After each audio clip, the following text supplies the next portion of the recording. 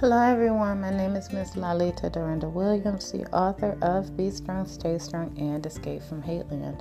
My most recent publication is a series entitled Contemplating a Sip of St. Sweet Tea. All of them have the same title, but different subheaders. Well, today's Keep It Simple series episode is entitled Unhappy. Is it circumstances or perception? And the reason why I wanted to label this particular episode Unhappy, is it circumstances or perception? Because I've run across a number of individuals, particularly singles, who for some reason tend to feel like being married will just answer all of their horniness and loneliness and companionship and financial problems. And I'm coming on to tell you that is not the case. I like what my pastor shared, I want to say about 2 years ago, well, going on 2 years ago, about the perception of marriage and how singles really and truly have an added advantage that married people do not have. And so he just went down the checklist. He was like, number one, most singles say they want to get married because they want help financially.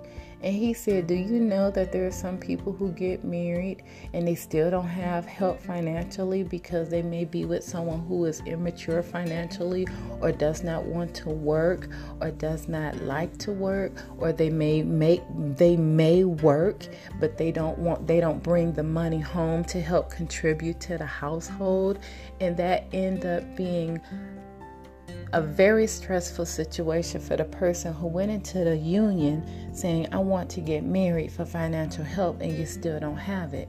You have someone who is not assisting with that goal whatsoever. Another thing that he mentioned, and that was an excellent point, some people say, well, I want to get married because I want companionship. And he was like, do you know that there are a lot of lonely people who are married because the person they are married to is just a bump on a log, who just sits there, who does not interact with them, who does not talk to them, who completely ignores them and act like they're just a piece of furniture. And there's no interaction, no desire whatsoever for that person to interact with their spouse whatsoever. He said, so that's a terrible reason why, some people who are single automatically think, well, if I get married, this is what I have.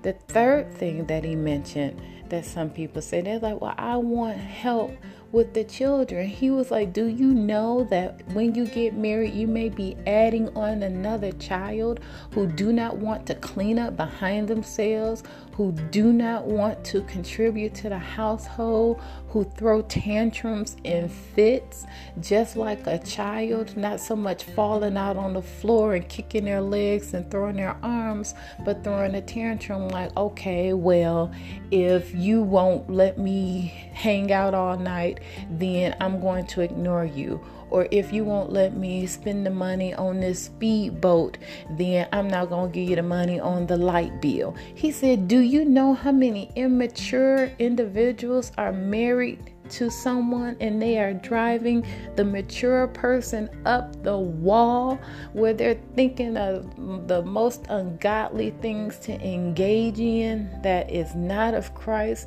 and it is literally wrecking the marital home. And so another thing that he mentioned, where he said, well, some people be like, well, I want to get married to have sex. He said, do you know how many people are married and they are not having sex? I was like, it's sad, but it is so true. They are literally not having sex because one is probably can't perform, and they lied and said that they could. And then you get into this union and you find that the person is impotent, and someone may be listening like, well, that's why you should have sex before marriage. No, boo-boo, that is not something you would want to engage in, because that is like a credit card. You keep using that credit card and you're not putting any deposits into it, which is purity, integrity, and self-control. It is going to backfire. I like what one social media expert shared, I want to say sometime last week or the week before. They was like, how do you expect to cheat on God with another person by disobeying him to have sex before marriage, and then expect the person that you end up having sex with before marriage to turn around and honor you in a marriage by not having sex with other people while married to you? And that was so true. That was so true.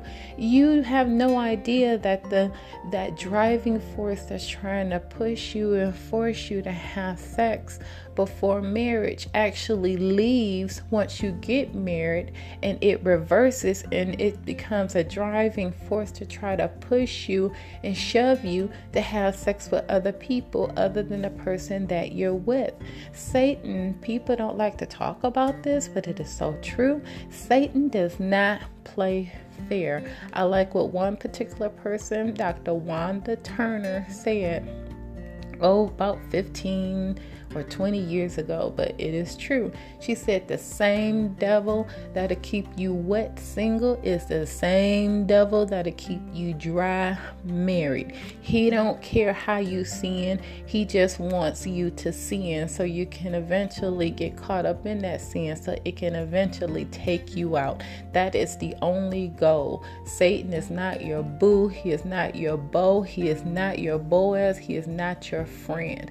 His only incentive is to try to take you out. He will lace cookies with arsenic to try to get you to eat as much as possible to kill you and take you out. He is ruthless. He is out cold. He is not more than a conqueror, but he tries every trick in the book to trip you up. You must realize that I don't care how sweet, how tantalizing, how awesome it looks, there are some things that have to be passed up that may make you unhappy for the moment, but joy comes in the morning. You will be glad you passed it up when you realize that person had AIDS, that person had herpes, that person was bipolar and was planning on taking you and themselves out as soon as they finish screwing you. You have no idea what's wrong with some of these loopy people out here, and just because they fit your zodiac sign, if you follow that, or they look a certain way that you want them to look, does not mean that they are an appropriate partner to consider for marriage. Now, am I trying to turn a person off for marriage? Absolutely not. What I am trying to do is get a person to evaluate that life is more than just a feeling. Life is more than just going around saying, I'm unhappy because I am single. You have so many advantages. You can go back to school, you can produce a CD, you can write a book, you can travel the world, you can map out your own budget, you can work 2 and 3 jobs if you want to, or start your own job right off the ground if you want to, with no input, no say so, nothing from no one, because you're the end all be all of your success. Now let's just say you do end up getting married. Some people end up resenting their spouse because they can't really do what they thought out and planned to do. Whose fault is that? You have to do your homework. But even when you do your homework, some people would just flat out lie just to be with you. So what do? You listen to them. You let them talk. They will tell you where they are, where they're coming from, what they're looking for, and you can automatically tell right off the jump, nah, this ain't gonna work. You want to move to Zimbabwe to live in huts and eat off the land, and I am called to New York City. I mean, it's just things like that. Like, yeah, long distance relationships may work, but that is not God's plan, and that is truly not a desire of your heart. So, homework assignment: write down the things that you, quote unquote, believe are making you unhappy? Is it an actual circumstance, be it health challenges or a work situation or family situation, or could it be perception because you're single and you want to be married, or you're married and you want to be single? And then map out, what do you actually have control over? Do you actually have control over your work environment? If you want to quit, fine. But the next job may not be any better. Is it because of family? Is it because of your friends or your health? If it's your health, what can you do to make that change? And I'm not talking about taking a pill or shooting a needle in your veins to make you feel better temporarily, but what lifestyle changes can you actually make regarding your diet, exercise, what you think about, how you sleep, things like that? Just take all of that stuff into consideration. Trust me, we could look at any and everything on the planet that can truly make us unhappy. But if you don't have any control over it, it's best to refocus your attention on something else, or actively do something to make that change, if that's what you believe you are called to do. You're the only one who has control over making yourself happy. No one else has that obligation but you. So I hope this Keep It Simple series episode has helped. If you would like to know more about me, you can follow me on 3 different avenues. You can follow me on Instagram, the numeral 1_la_Lita, or my Facebook author page, which is Be Strong, Stay Strong. Last but not least, I have a webpage, which is LalitaWilliams.com. It is LALETAWILLIAMS.com. Well, until I record again, cast all of your cares upon Jesus Christ, because He cares for you. And stay prayerful. It changes things for real.